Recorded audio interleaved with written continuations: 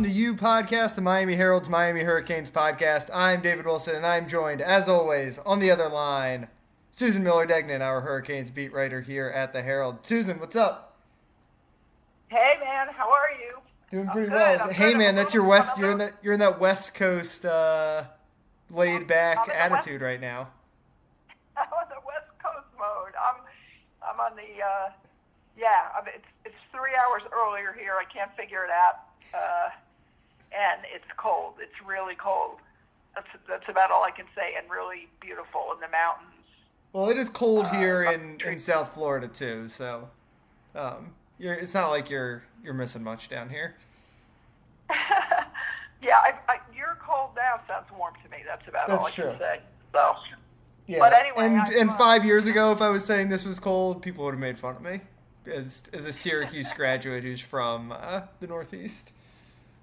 This is true. I know people that grew up in Syracuse and they can't stand the cold. So, yeah, go figure.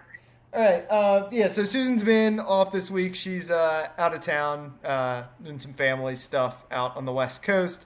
But it's a big game week, right? And returning. Yes, she'll be back. She'll be back for Saturday, so it's a big game week. She knew she had to get back at the Hard Rock Stadium, 3:30 p.m. on Saturday for Miami UNC. It's like kind of been an eventful week because, well, obviously we're bearing down on signing day, which we will talk about in the second half of this episode.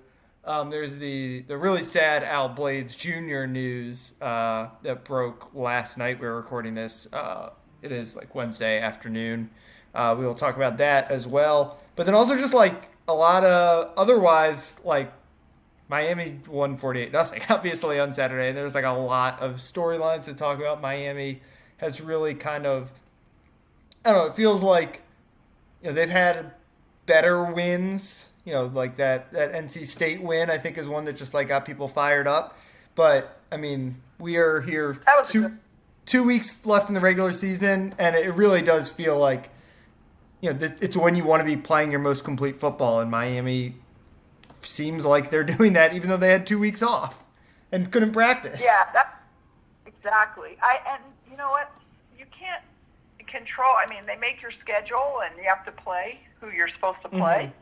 And I mean, Duke was the last second because the most, and Duke did look horrible. Okay. Yeah, I mean they stink. They're the worst team in the ACC other than Syracuse, probably.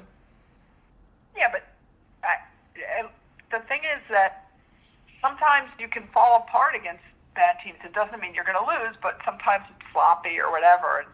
And I mean, all three phases look really good against Duke, and that's all they can do. And to me, what's really impressive is that they've had 15 kids out,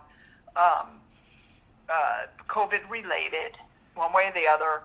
This past game with Duke, and they had 13 when they played before that against Virginia Tech. They were off for 2 weeks, and they had 6 before that. And the thing is, they've come through no matter how many guys they've had out, and they've had out some starters, and impressive. They've had seems like a very focused,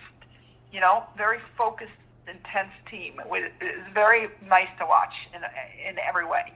Yeah, I mean, it is interesting to, think of how many times over the last couple of years of doing this podcast we've talked about how bad Miami is coming off a bye. And in some ways, this was like the world's longest bye week. But obviously it was different. They didn't practice for 2 weeks, and one of the big talking points that they were all saying was they came out really focused because they missed playing football for 2 weeks, and some of that can kind of be cliche stuff, but I buy that, right? That they probably had some of their most fun practices of the year in those 5 days leading into the game, just because normally the rhythms, the routines of practice get boring, but think of it, the first practice of spring practice or the first practice of training camp is always the guys are a little more excited, and they kind of replicate that naturally. And you imagine if you if you played a game after 1 week of training camp, like it would be really sloppy, but they would be like the intensity would be there, like you just mentioned. Yeah, definitely. And Manny Diaz has told us repeatedly that 1 week of practice before the last game was not a normal week. Yeah. That a lot of the players were gradually let in. I think they were kind of socially isolated or distanced in certain ways. And I think because of the COVID factor, they were really worried and just different guys were coming in at different times, and I don't think it was they were conventional practices. But I do think that that they played previously, I think it came back fast to them. Yeah. I mean, you saw it was a little sloppy at the start, right? Like Jalen Knighton fumbles on the second or third play of the game, and the offense really, I don't think, really moved the ball very much until like the third drive. But then once they got going, they were fine. Then they obviously, they were more than fine. Yeah, they were more than fine. So, it seems good. This is going to be. Listen, I think I told you when Kirk Herbstreit and Chris Fowler are calling the game, the North Carolina game, and it is at Hard Rock, and I think they know this is good. Yeah. This is going to be, or it should be, a good game. Yeah.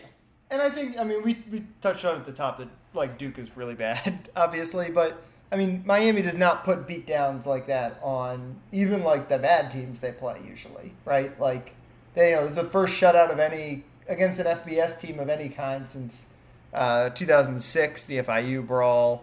First shutout of, like, a Power 5 major conference team since Syracuse in 2001. Like, Miami has had a lot of teams would have not played. Like, you kind of hinted at it. A lot of Miami teams would not have done that. And I think that's, it's telling for this team as you head into this UNC game that, ultimately the year is not going to be judged on a 48-0 win against Duke. It's going to be judged on what you do this Saturday against North Carolina. But, there are reasons to think that it could be a good weekend for Miami. Yeah, it's a really nice team. I like this team. I like watching this team. And I really enjoy watching the offense, and I really enjoy watching the defense. Yeah, those two defensive ends, like, you could talk about them every week, but they basically deserve. They were incredible on Saturday. Oh my God, they really are. Yeah, they are kind of men amongst boys kind of thing. They really are very, very good. I saw a mock draft today, I think from CBS Sports, that has Jalen Phillips as the number 5 pick in the draft. So I'm just saying, Miami fans, appreciate it while you have it. Yeah, come on, he's gone, and so is obviously Quincy Roche's gone too. These guys, why should they? They're fifth-year senior. Well, not. Yeah, Jalen's a little younger, right? He's a redshirt junior, I think. He's a fourth-year junior. Yeah. He's a redshirt junior, but Quincy's a fifth-year senior. And he's really good. He's really good. He's really mature, and I like him very much. Yeah. And then the other thing I was going to say is I mentioned offense and defense. I love watching their special teams. I get nervous when they do punt returns, but I think Gervin Hall, hasn't he been doing some of the punt returning? He's pretty reliable back there, just catching the punt. He's reliable. He makes me feel better when he's doing it, but man, I love their kicking game. I really do. Yeah. And they forced a fumble on the kickoff on Saturday. It was you're not going to see much more thorough of a beatdown. I know it's 48-0, and you see bigger blowouts sometimes and higher scoring games, but man, if you throw out the first two possessions when Miami was clearly kind of getting reacclimated to each other. De'Ara King missed a deep ball. They had the fumble. And then obviously you throw out the fourth quarter where the benches were empty. And, that was as thorough a beatdown as you see in college football at this stage of the season. It was, and I did feel sorry for Duke. Seriously, I did feel sorry for Duke. But What are you going to do? Yeah, it's Duke. You're gonna have years like this, and then you're gonna have years where you're, 8-win team or whatever. Looking ahead to UNC, we touched on it at the top. Yesterday, Al Blades, who did not play on Saturday against Duke he was just on that long unavailability report. We typically see that list and assume most of that stuff is COVID related. We find out on Tuesday that, that's basically the case. He's diagnosed with myocarditis, which is the inflammation of the heart that can result from viral infections. Like the coronavirus, it's kind of been, I don't know if I would say a common issue, but there have been quite a few documented cases of professional athletes and college football players getting diagnosed with this. Al said he's going to be out at least 3 months. Miami sounds optimistic. They'll be back. Obviously, you never know, but for the most part, myocarditis is not viewed as like a career-threatening or life-threatening condition if managed properly. But it does mean he's going to miss these last 2 regular season games and likely the bowl game. And they could miss him a lot, particularly Saturday against North Carolina. God, they will miss him a lot. Oh, yeah. I mean, North Carolina, Sam Howell has a very good quarterback. He's really good. He's elite. And I remember last year when Miami played North Carolina and we didn't know anything about he was a freshman. He was so good. And you just knew this kid was so special. And he is. And so this is going to be, wow, you got some really good athletes. You got 2 really good quarterbacks going at it, even though they're not on the field at the same time. So, it's very interested to see, how this is going to be, the game plan, just everything. The COVID factor, I know Manny Diaz said that he was hoping that they'd get more guys back, but David. You never know. And he never knows. I mean, he says that, I think the way he couched it on Monday was basically saying, if, at the trajectory we're going in is we'll have guys back. But as he very frequently notes, all it takes is one guy to test positive on Thursday that he, Exactly. And then the contact tracing takes over. And, even today, they might have 7 guys available. Let's just throw a number out there at practice today. And on game day, it could be 14 or 15 again, very easily. By the way,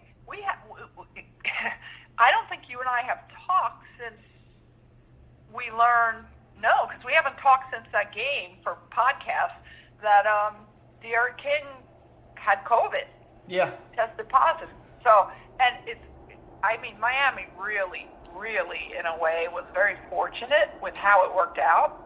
Not in a way. I mean, if you don't want him to have COVID, but if he was going to have it, he had it during the 2 weeks that they were after Virginia Tech. Yeah, and we know Tyler Van Dyke. We don't know if it's an injury or COVID or something, but he was unavailable on Saturday. So also, David, I was thinking about the Tyler Van Dyke thing because Tyler Van Dyke supposedly was, he traveled to Durham. Yeah, but he did. But what I'm saying is, here's a situation where a guy like Tyler, and he was out supposedly. Well, I think we were pretty sure it was COVID related.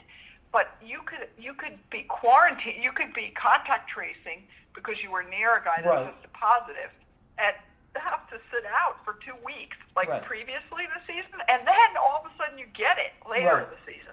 I'm just saying they were almost in a situation where it was basically just Nkosi and Peyton Matoka as the quarterbacks, and that's not a situation. I mean, Nkosi, maybe you'd be fine and Nkosi could play the whole game, but it was potentially really dire. Exactly. Yeah. So we'll see how it works out this week, because anytime the quarterback has had it, you start wondering about the O-line again. You do.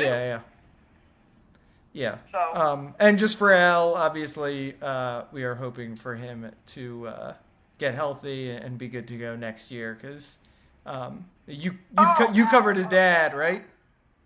Oh, I covered his dad. Oh, yeah. very well. I mean, we had long talks back in the day when we could sit one-on-one with players and interview with them. I mean, and I also know Benny. Yeah. Obviously, in a lot of ways, they're like the first family of Miami football. I had Thorpe Award winner Brian. I didn't know as well, but Benny I know a little better. But I do know Brian, and just like a great family. And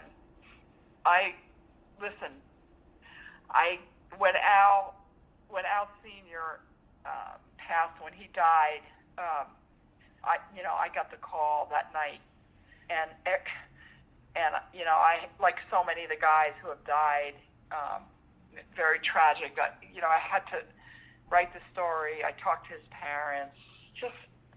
It's a horrible thing, and so it's kind of weird for me. And I've talked to Al about this. We've talked a little bit about how I've told him some stuff, about his dad. Yeah. And because he was he doesn't really remember. Pretty much. Like 1 year old, I think. Yeah. Yeah, when his dad died, and it's so sad. I hate it. And Al was such a great young man. Such a nice, kind, polite, smart as anything. I just really like him a lot, and I hope he gets better soon. Yeah, one of the good dudes in this program, definitely, and he's been a guy who was like a game day captain sometimes his freshman year. Like Manny made a point today to talk about how much obviously it's a big deal to Al to be playing football. So hopefully he's good to go by the time the 2021 season kicks off. I hope so. Before we finish up talking about the current football stuff and move on to recruiting, college football playoff rankings, Miami's still 10. Nothing really changed, but every week you get a little bit closer to kind of sewing things up, and Miami can basically do its part of the work this weekend in making sure it gets to a big-time bowl game. Yep, Miami wins, and Miami wins, and nobody can pass them, I don't think, right? No, nobody can pass them. In the ACC standings, no. Miami wins this weekend, they clinch third place. Yeah, and so they're, plus they will have beaten then the next best team. Yeah, the next two. I think NC State is also like 7-3. Yeah, exactly. And that pretty much sews up. Well, as long as Clemson beats Notre Dame, right? That's like the thing. And they might not beat Notre Dame. So when Clemson and Notre Dame meet in the Atlantic Coast Conference Championship on December 19th. Yep. So if Clemson wins, then both of them, they're both going to go to the they'll both probably go to the playoff. Yep. Playoffs. They're going to go to this playoffs, those two teams, and then Miami will go to the Orange Bowl for sure. If Clemson loses to Notre Dame, that means that Clemson will have lost twice to Notre Dame. They'll have 2 ACC losses, right? And Miami will have. Well, Miami has 1.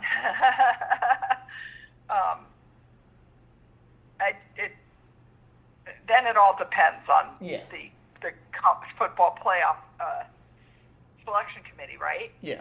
I think it. Miami keeps talking about one game at a time, and obviously that's like the approach you gotta take. But we have reached the one game, right? If you win this one, well, here's the thing. They're also they're playing North Carolina, and then there is that Georgia Tech game. Oh, they wouldn't play, right? If they're, they would. Sure, they would. Yeah, they're on the ACC title game. Yep. They have a game against Georgia Tech the same day, December 19th, as the ACC title game. Man, that game. If Miami loses this game, listen, everyone, if Miami loses this game, they're going to have 2 ACC losses, 1 to Clemson if they lose to North Carolina. Then they would have 1 to North Carolina, 1 to Clemson. And North Carolina still has 3 ACC losses. It's kind of weird, but they would have beaten Miami. I still think Miami goes to if they win out, if they win the Georgia Tech game the next week, they go to a New Year's Six bowl. Still, I think. Yeah, they're in good shape no matter what. But obviously, you beat UNC and basically you've done your work. Obviously, you can't control the committee's thoughts and everything, but if you beat UNC, you're in pretty good shape. And it helps a lot. Well, maybe it doesn't help a lot, but you'd be an expert on this. It can't hurt in recruiting. Yeah. Well, yeah, let's take a quick break. That's a seamless transition to talk about National Signing Day. You ready? Showtime. On May 3rd, summer starts with The Fall Guy. Let's do it later. Let's drink a spicy margarita. Make some bad decisions. Yes! Audiences are falling in love with the most entertaining film of the year. Fall Guy. Fall Guy? Fall guy. That's what the poster said. See Ryan Gosling and Emily Blunt in the movie critics say exists to make you happy. Trying to make it out? Nope. Because I don't either. It's not what I'm into right now. What are you into? Talking. Yeah. The Fall Guy. Only in theaters May 3rd. Rated PG-13. Get ready for the greatest roast of all time. The Roast of Tom Brady. A Netflix live event happening May 5th. Hosted by Kevin Hart. The 7-time world champion gets his cleats held to the fire by famous friends and frenemies on an unforgettable night where everything is fair game. Tune in on May 5th at 5 p.m. Pacific time for the Roast of Tom Brady. Live only on Netflix. All right, we are back. As we are recording this, it is a week out from the start of the early signing period. Miami, I should have pulled up their rankings and everything. Basically, they've got 20 guys committed, which puts them, obviously it depends on your recruiting service of choice, but basically anywhere between like 11 and 14 in the national rankings. Seems pretty likely they're going to sign most everyone in this class. Thad Franklin, running back from Chaminade Madonna, is I think the only guy who's said he's not going to sign. Can enroll early at Chaminade. I still wouldn't be surprised if Miami is like, come on, man, just do this. They've done a really good job of getting guys locked up when they've been wishy-washy. Especially it's not like he's going to be able to take a visit anywhere in February or January. So anyway, they got those 20 guys committed. They are in the mix for four-star quarterback Jake Garcia, in the mix for a couple cornerbacks. Recently offered an offensive tackle from Jacksonville who's pretty interesting. I actually saw him play down here when they played American Heritage, 6'7". I think he was committed to Minnesota at the time. I cover the recruiting a lot more closely than you do, so I'm just going to let you ask some questions. Okay. So where would Thad Franklin go? Well, Florida State and Penn State have been recruiting him also. But he's been committed to Miami for a long time now. He actually committed twice. He committed, decommitted, committed again. Chaminade, Miami has a really good relationship at Chaminade. Obviously, that's Corey Couch, Keontre Smith, Cam Williams all came from there a couple of years ago. Alan Hay, who's a defensive tackle there now, is committed and probably going to sign on Wednesday. Worth noting, Chaminade doesn't do any signing ceremony in this week or next week. So a lot of times the kids will be like, yeah, I'm not going to do anything, and then they just end up doing it anyway. I don't want to say this for sure, but I recall similar conversations with Keontre and Corey Couch when they were in high school. So, if it's going to be someone else, it feels like Penn State would be the most likely to get in there and flip him. He's a good basketball player, and some schools have kind of talked to him about potentially playing basketball too. But I feel pretty confident he signs with Miami at some point, whether it's Wednesday or in February. Gotcha. Wow, I hope he signs. But I want to ask you about Leonard Taylor and James Williams, right? They're both five-star guys? Yeah. The first time they've got 2 5-stars in more than a decade, so. Yeah, so which one is more impressive to you? They're kind of different. James Williams is it's hard to imagine a guy with higher upside because he's a 6'5" safety. he looks like Greg Rousseau did in high school, and Greg was a safety a lot in high school. But they're saying, yeah, you're going to play safety for us.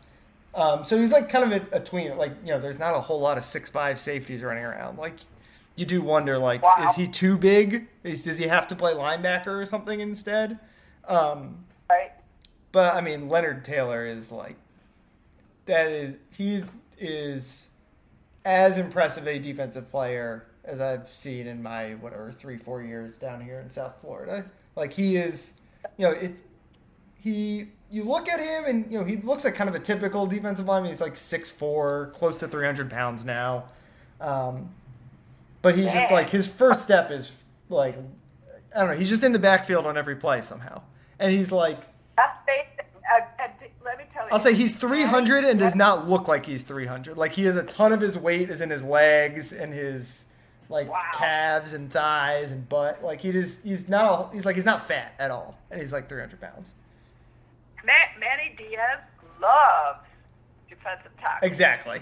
That's to me, like, he's just the safest bet to be like a star because he's going to come in and he's going to be the John Ford replacement. You know, he's going to be the next Nesta. Like, like you said, Miami loves their defensive tackles. Yeah, that's where the run defense starts, and that's where the defense kind of starts, is, you know, inside out.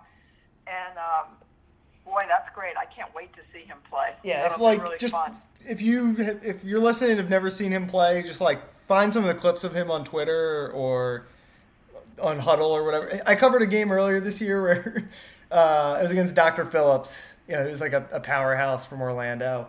And they had to they were like running a rollout for their quarterback, and they had the fullback come from like the left side of the line and try to like trap block him. And Leonard literally knocked the kid off his feet. Like, Oh my like God. legs were up in the air. Then that's like pretty regular occurrence.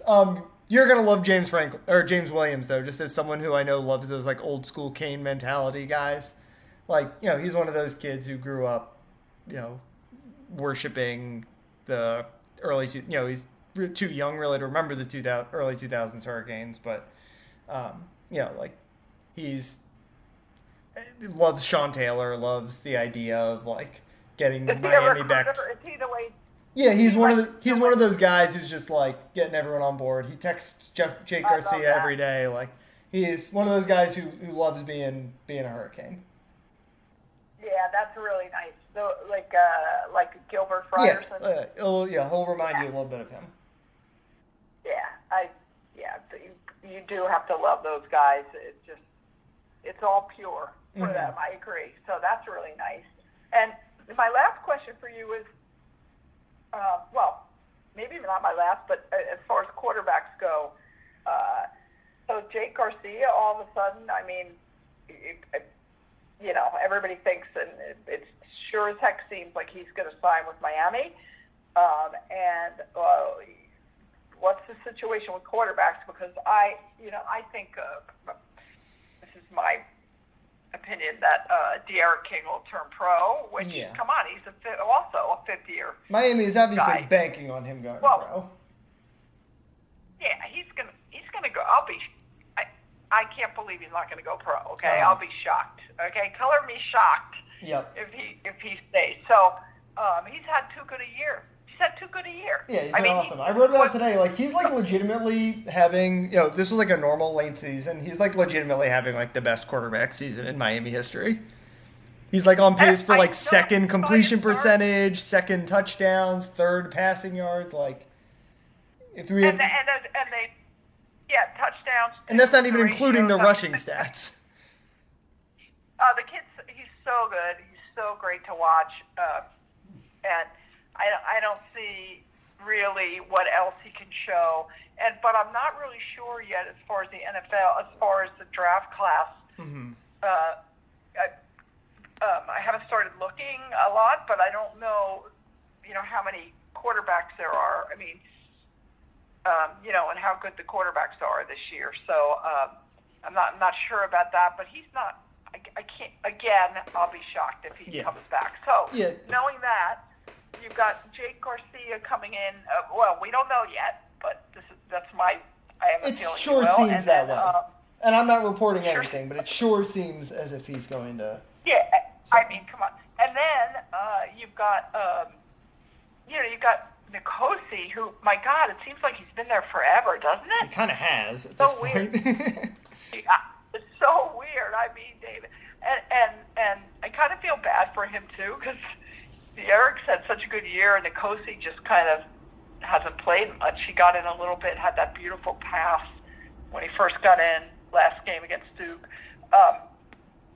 But you've got Tyler Van Dyke, right? Who's a true freshman this year, and you've got. Then there are rumors about Mackenzie Milton, the former UCF player, who's a whole nother story. So what do you think? What's going to happen with the quarterback situation and recruiting? I'll say I think that's a pretty good three-man competition, right? If you have Jake Garcia, your like star freshman, like maybe he comes in and just wows everyone. You have Tyler Van Dyke, who is, he's still kind of the shiny new toy in a lot of ways, and obviously like. He's he was a 4-star recruit coming out of high school. Like, he's a guy that you sign him, you bank on him. You're expecting him to become a starter for you one day. And then obviously you have Nkosi, who started, I don't know, what has he started? 15 games or something at Miami? 10 games, 12 games? And, had his ups and downs, but he's your fifth-year senior quarterback who has been in the program forever. Obviously, everyone's pretty new in the offense, but a guy who knows the personnel and knows, just a veteran guy. That's a pretty good competition. Like, those are kind of three archetypes you want coming in and made the best man win. Mackenzie Milton, as you mentioned, is like the monkey wrench in the whole thing, where he is obviously has not played in 2 years, basically. He got hurt in UCF's regular season finale in 2018. Basically, Right. as serious a leg injury as you'll see, where, nerve damage and kind of like the Alex Smith injury that in the NFL. Wondering if, it was going to have to get amputated, all that kind of stuff. Right. Alex Smith is going to be the NFL's comeback player of the year, so there's maybe a positive omen. But, if Mackenzie Milton is healthy, he's like a Heisman contender. Like, that's how good he was at UCF. But obviously, that's a massive question mark. So if you're Miami, it's a really delicate balancing act, right? Like, if you're Miami, is Mackenzie Milton going somewhere and saying, I'm going here and I'm going to start? Or is he saying, I'm going somewhere and I'm going to compete? And, he's obviously going to say he's going to compete. I don't know if Miami is the kind of school that, with that quarterback talent that's going to be in the room can be like, we are just hitching everything to the Mackenzie Milton wagon in the same way that they did with D'Eriq King. Here's the thing. Here's the thing. They can't do that with Milton because it's been 2 years Yes, since exactly. he's played. You could do that with D'Eriq King. Right. You could do that, and no team wants to promise. They really don't want to promise, but Right. you're right. Yeah, a wink and a nudge. Mackenzie Milton, here's a guy who almost had his leg amputated. So, and he just started coming back, and supposedly he looks really good. But come on, you can't take that chance. So I think that really is. I like the way you said it. It's a very delicate balancing act. If they think that's going to affect like a young gun coming in, I don't know. I Yeah. don't know if they want to. I don't know. Yeah, I think it's not like a pressing need in the same way that D'Eriq King sort of was a pressing need. They can't make promises. Put it that they're way. going to have bigger, more, assuming they sign Jake Garcia, they're going to have more pressing needs, I think, coming out of this early signing period. As Manny said today, they can sign 24. Like I said, they've got 20 committed. You assume all 20 sign. Then you throw in Garcia, that's 21. Let's say you throw in this tackle from Jacksonville, Austin Barber, who they recently offered. That's 22. They really need cornerbacks, as we kind of touched on at the top with the Al Blades situation. Yeah. Even if he comes back full strength, the depth has just been exposed right now. With right now you have 4 scholarship cornerbacks healthy, 5 when you get Blades back. You only have 1 guy committed in the class of 2021 so far, Malik Curtis, who I think he might be a better wide receiver than he is a cornerback, and he's a really good wide receiver. Like, I don't know. You just got to get some guys there who can help you out right away. Maybe, hey David, maybe they'll get some grad transfers. And honestly, yeah, that's what I'm saying. When you're looking in the portal, I think cornerback's going to be a spot. And honestly, I think maybe defensive end's going to be a spot again because I know they like Jafari Harvey a lot. I know they like Chance Williams. I know they like Cam Williams. Those guys do not have. Those guys do not have any experience. No fault of their own, but just because Phillips and Roche have been so good, like assuming those guys both leave, that's a question mark. Yeah, totally agree. Yeah, they really all of a sudden 2 super talented defensive ends are leaving, and Greg Rousseau, I mean, he's been gone so long, but think of the talent they had. Wow. Oh, my God. Or they have and had. And you just lose it all. What was that? And you just lose it all, right? Like, you're going straight from 2 guys who are 2 of the, I don't know, 15, 20, 25 best in the country at what they do, and to a bunch of guys who have never started a game and just haven't played a whole lot. Yeah, I think, defensive ends will definitely, like grad transfers, if they have the numbers and all that, if they can sign them, they're going to be looking at Miami, the talent that wants to transfer, if there are any really good guys, and especially since Manny Diaz is a defensive coach. Yeah. I mean, and just Miami looks like a very attractive program right now, but. Yeah, I hope they can get it together in that position. All right. Anything else before we finish up here? No, not really. I'm gonna go take a walk in the 40-degree weather or whatever. It's gonna be a weird signing day, right? We're not gonna be there. I'm actually covering a state championship, and actually, Miami has 3 kids committed in this class who have state championship games on Wednesday. So I don't know what they're going to do. Including the guy who I know is actually your real favorite player in the class, Andres Borregales. Oh, God, how do you not love Andres? They got to keep finding more Borregales brothers. Yeah, I hope there's some hiding there because what a great kid. I mean, he's so cool to talk to. And, what Jose has been unbelievable, and here comes baby brother, who's really, really good. I guess they'll just find a way to, however the heck they do it, email it, fax it. Yeah, fax it from the lobby at the hotel they're staying in Tallahassee.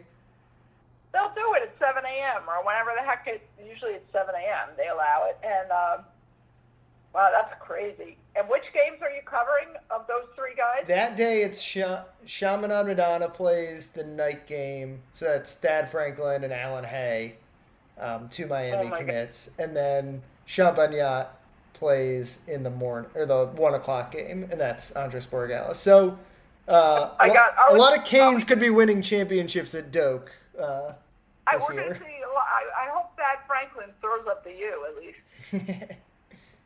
We have a good picture of him on file doing it, so for when he signs, you can find that one. Yeah, that always happens in these playoff games, right? You see a lot, and then we do stories. He threw up the U next year. Yeah. So.